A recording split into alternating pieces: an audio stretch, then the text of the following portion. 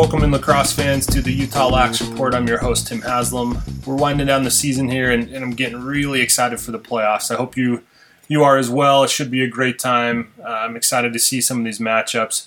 I've got what the brackets may look like and also what would happen if we seeded the brackets with a different method. That's all on the site, utahlaxreport.substack.com. My interview today is with Mariah Greenstein, who is the Alta head coach and also coaches at True.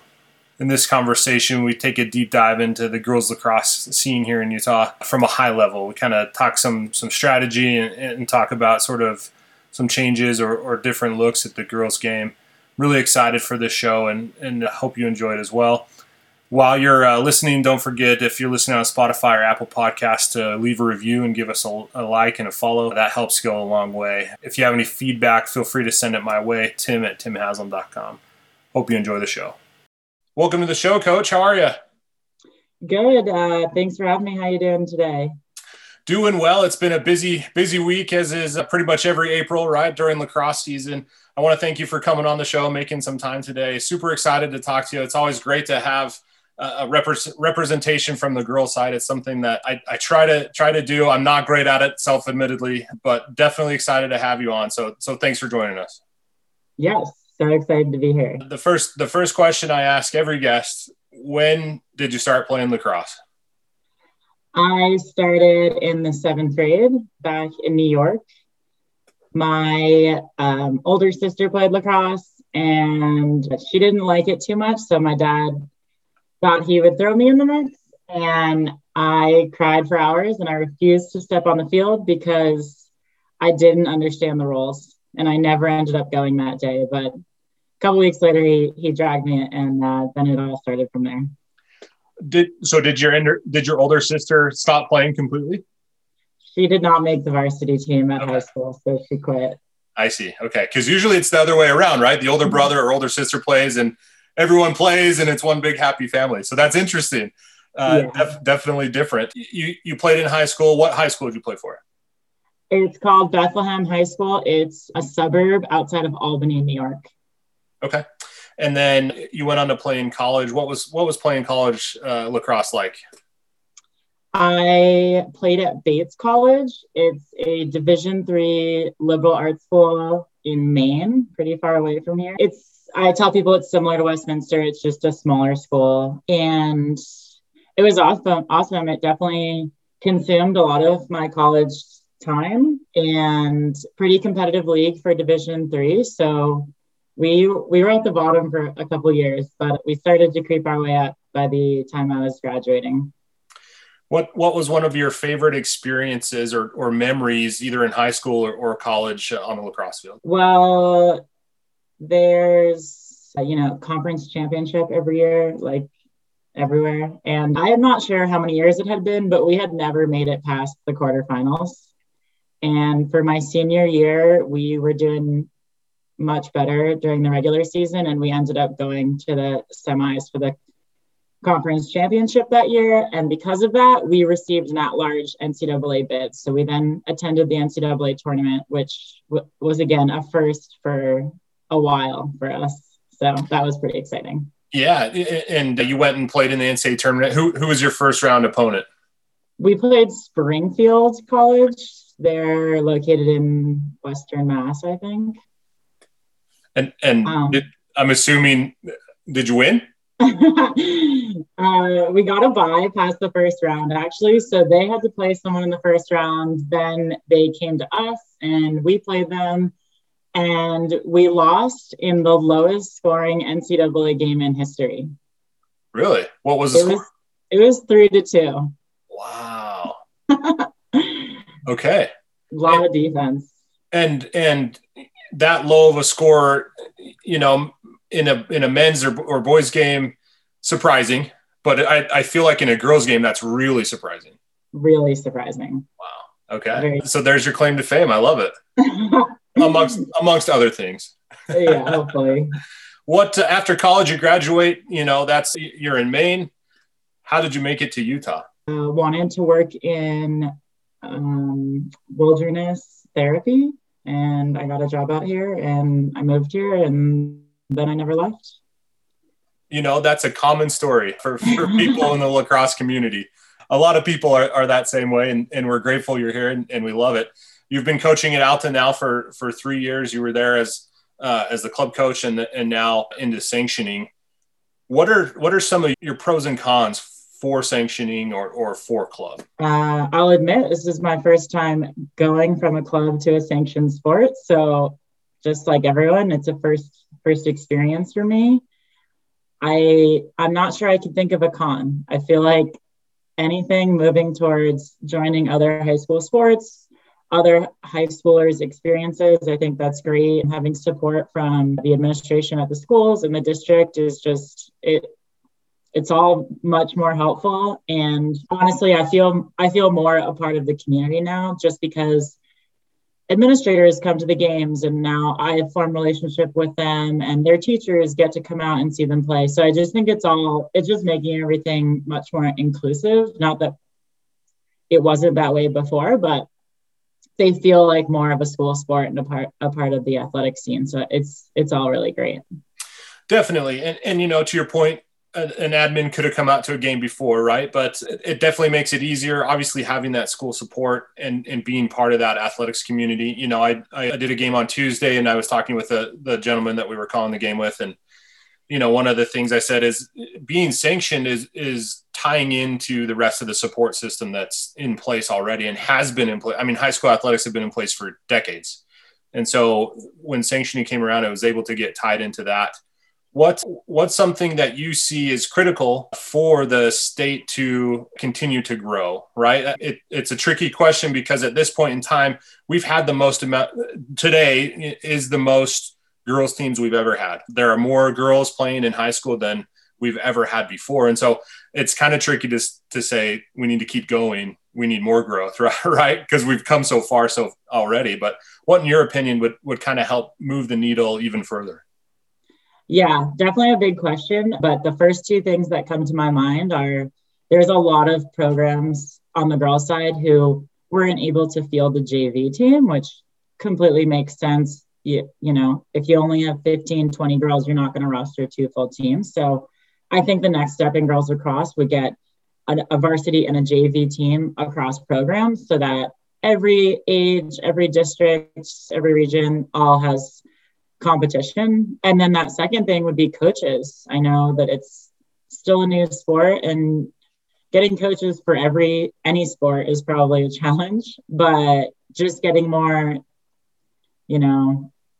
adults involved, whether it's teaching other coaches how to coach or just teaching a basketball coach how to coach lacrosse, anything like that. I think it'd be really helpful just to help teach more young players. Or we could do what you did and just find more East Coasters to come and live in Utah. That seems to work well. Definitely not the only path, but a path for sure. And so you talked about getting the JV teams, right? And I feel, that'll come with time. Let me ask you this, and there really isn't a wrong or right answer, but would you rather see more schools have it with only a varsity team, or would you rather see less schools have it, but they all have JV teams? I'm going to go with the first option, just because a school having a varsity means maybe 5 years later they'll have a varsity JV and a freshman team. Yeah, no, that makes complete sense to me. It would be great to see that come along, and I think that we will with time. Nothing's going to happen overnight. To be honest with you, I was in college in 2007 writing about sanctioning. Right, there was a sanctioning committee at then the Utah Lacrosse Association. They were pitching sanctioning, and so it took 14 years. And so I think that as much as we want the sport to grow and add more teams and all of this and get some of the bigger regions on board, I think it'll just come with time, and that's exciting. Let's transition quickly just to the girls' game. I know a lot about the boys' game. I know probably more than most about the girls' game, but still don't know a lot. My daughter is playing in a 3rd, 4th grade league on a Farmington Davis team, and standing next to the other parents, there's a lot of confusion, especially if they've never seen girls lacrosse before. So let me start with the first question. Strategy-wise, what are some of the basics when it comes to girls lacrosse strategy on offense and defense? What a good question. I like to say lacrosse is just like basketball. Obviously, if you've never played basketball, that's not a helpful answer. But just like basketball, you have a paint where it restricts where defense and offense can go, right? So in the girls' game, we have a similar space to the paint where defense cannot be unless they're guarding someone. So the biggest, strategy on defense is keep your defenders between the goalie and the offense and try to keep them out of that paint. I think that is like big picture right there. And then on the flip side, on offense, again, similar to basketball, you have that 12-meter arc. That's kind of where you put your guards and your point guards to take, 3-point shots or to keep the court spread out. You want all 7 players really, really big around that goal and behind the goal, kind of like hockey. It's the same as the boys' game, obviously, but you want to create a lot of space and then, some sort of organized movement. So you don't want to clutter up the middle. It makes things really hard. And I think that's probably something you're maybe seeing in those younger player games is a big group of girls just running around the field together. So creating a lot of space and then being aware of that paint area are a few first lessons you might want to teach someone. Sure. And then when it comes to the draw, not the face off, the draw, what are the strategies there? Because I've seen girls pop it up and then catch it themselves, but then I've also seen them kind of flick it back to a teammate. Yes, for sure. I think a little bit different from the boys' game in that, if you have someone who's got really fast reaction skills or is just really powerful, they can place it 10, 20 yards away from them to a teammate. And I think that is the fastest and probably most effective way of getting the draw out, because other than that, it's just a jump ball when the two draw girls go against each other. So just like you said, there's 2 ways to do it. You can pop it out to a teammate or you can go straight up in the air. And that's when someone's going to need to have, good stick skills with holding the stick with just one hand, good jumping height, who's going to get to that ball first. Sure.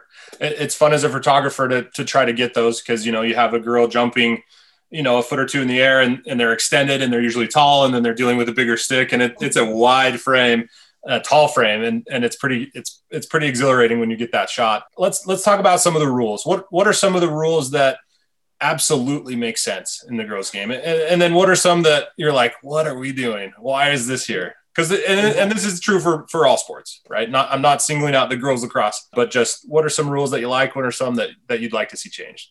Yeah, no, don't get me wrong. As a reminder, I refused to play on that first day because I was so confused on the rules. People ask me this all the time. They're like, why aren't your girls shooting more? Because they've seen a boys' game and the boys, I don't know, 40, 50 shots a game, I assume. And the answer is, you need to create your own space before you're allowed to shoot. And while maybe that's less exciting to watch to some people, I think it makes sense because you're forced to create movement and to create space before you can rip that shot. So we have something called shooting space, which just means if someone's in your way, you're not allowed to go. And it can be pretty frustrating for an attacker or a defender, but it forces that like very pretty movement. And I like to call it like finesse. You have to be in the right spot at the right time in order to be able to take that shot. So shooting space keeps the defenders protected and forces the attackers to get creative. At the same time, a rule that people just don't love is that you can't check.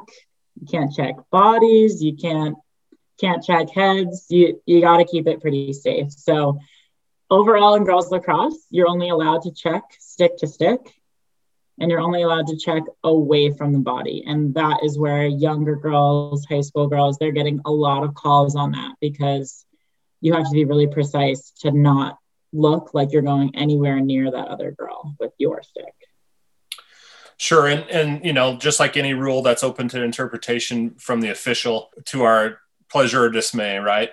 And also in the girls' game, they have what they call the sphere, which is an imaginary sphere around the head. And if there's any check in there, that's going to be penalized as well, correct? Exactly, yeah. And then what I've seen some of the other rules. One of the very first rules that I ever learned was you can't cover the ball. with your stick. So if there's no raking, so to speak, right, you have to pick it up as you should anyway. You should scoop through that ground ball and get it anyway without raking it. So very fundamental rule there. I think the other big rule when it comes to girls lacrosse, there's two. And one is a new rule that was recently implemented. I don't know if it was last year and I just didn't see it because we didn't play, or if it was this year, but it's the self-start. What does that mean? How has that helped or hurt the game?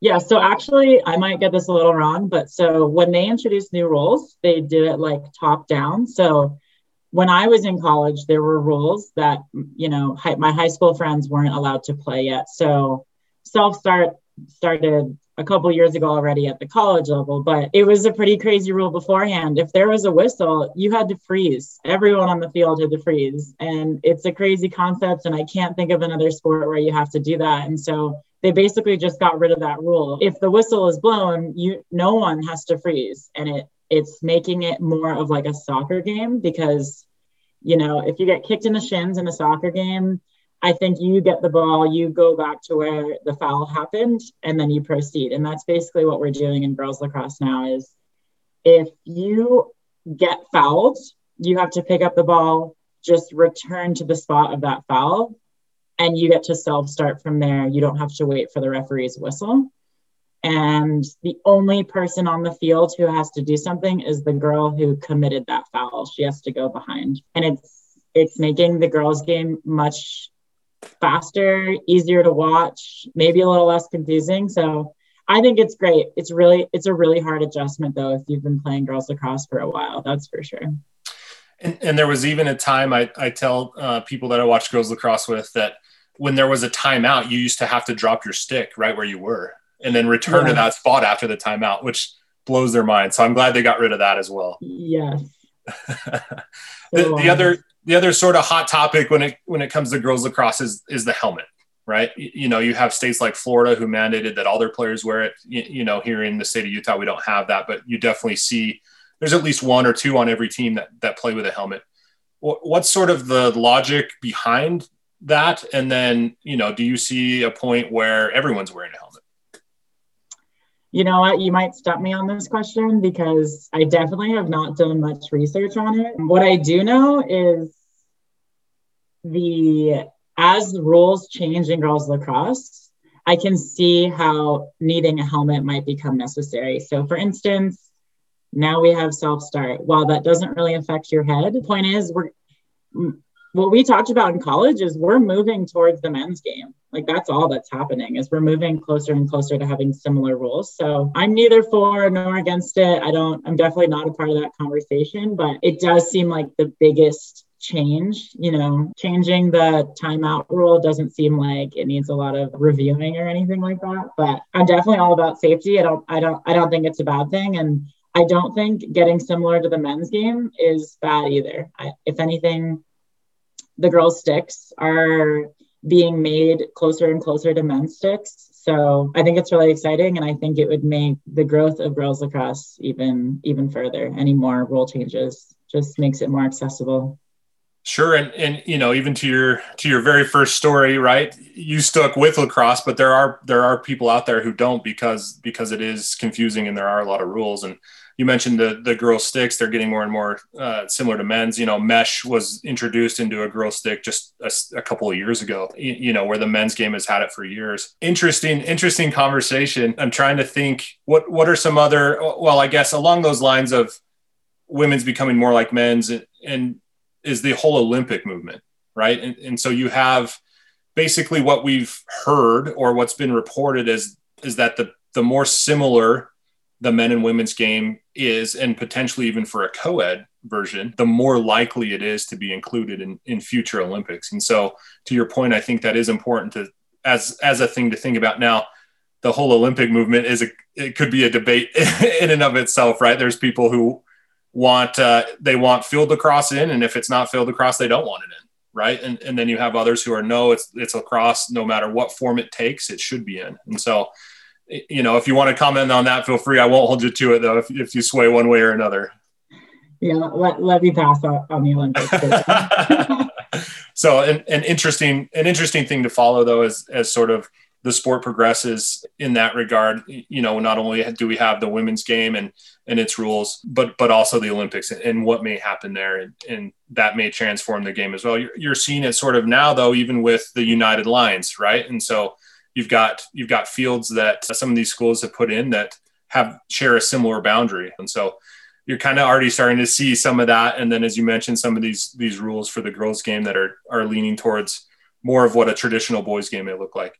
What are sort of your, what are sort of your final thoughts on just the girls' game in general? What's something that it's going to take to really, whether it's worldwide or nationally or even in Utah, really expound growth? Yeah, definitely living out here has given me a new understanding of new sports, especially to high schoolers. I grew up in New York, where is the lacrosse hub, next to Maryland and Massachusetts, I guess. So it was like second nature to me growing up, but I definitely think we'll just need a space to learn. Foreign sports are not that welcoming. And I think we have 55 girls teams, which is crazy. Like that is already so many from 2 years ago. So it's so exciting to see so many people joining and brand new coaches just picking it up, trying to figure it out. But I think, the best next thing for Utah is getting the clubs team together to, get people a stick in their hand and someone who can teach them the basics that would be, we already have that, but more of that is all we need. And I think it's looking great already, to be honest. But yeah, like I said, numbers of varsity and a JV team for each program is imperative, and good educators is the next thing, because sometimes I get crazy looks when I teach my girls something because they've never heard it before. And then I question whether I'm saying the right thing or not. But I think I'm just introducing new concepts. So, free clinics from teams, or getting, the middle school girls out there they're so excited about learning new sports. It's so cute. So yeah, just getting more people involved, more adults involved, getting parents up to date on the rules so they can help out at home, Yeah, that's where my daughter fell in love with it. They did a trial acts in Davis County, and we went to it, and she really loved it there. And so I love what you said about the club scene too. You're a coach at True. There's a handful of girls club teams out there as well that'll be competing this summer. Anything else you want to talk about before we wrap up? I'm super appreciative to be here while it's getting sanctioned in Utah, and so thankful to have the referees and the administration jump on so quickly this year and last. And yeah, I encourage people to encourage your children to try it. Reach out to your high school coaches, look for club programs. Yeah, just reach out, and hopefully we'll continue to see it grow in the next couple of years. That sounds great. I'm all for it. Thanks for joining me today. I appreciate it, and we'll see you on the sidelines pretty soon here. Thanks, Tim.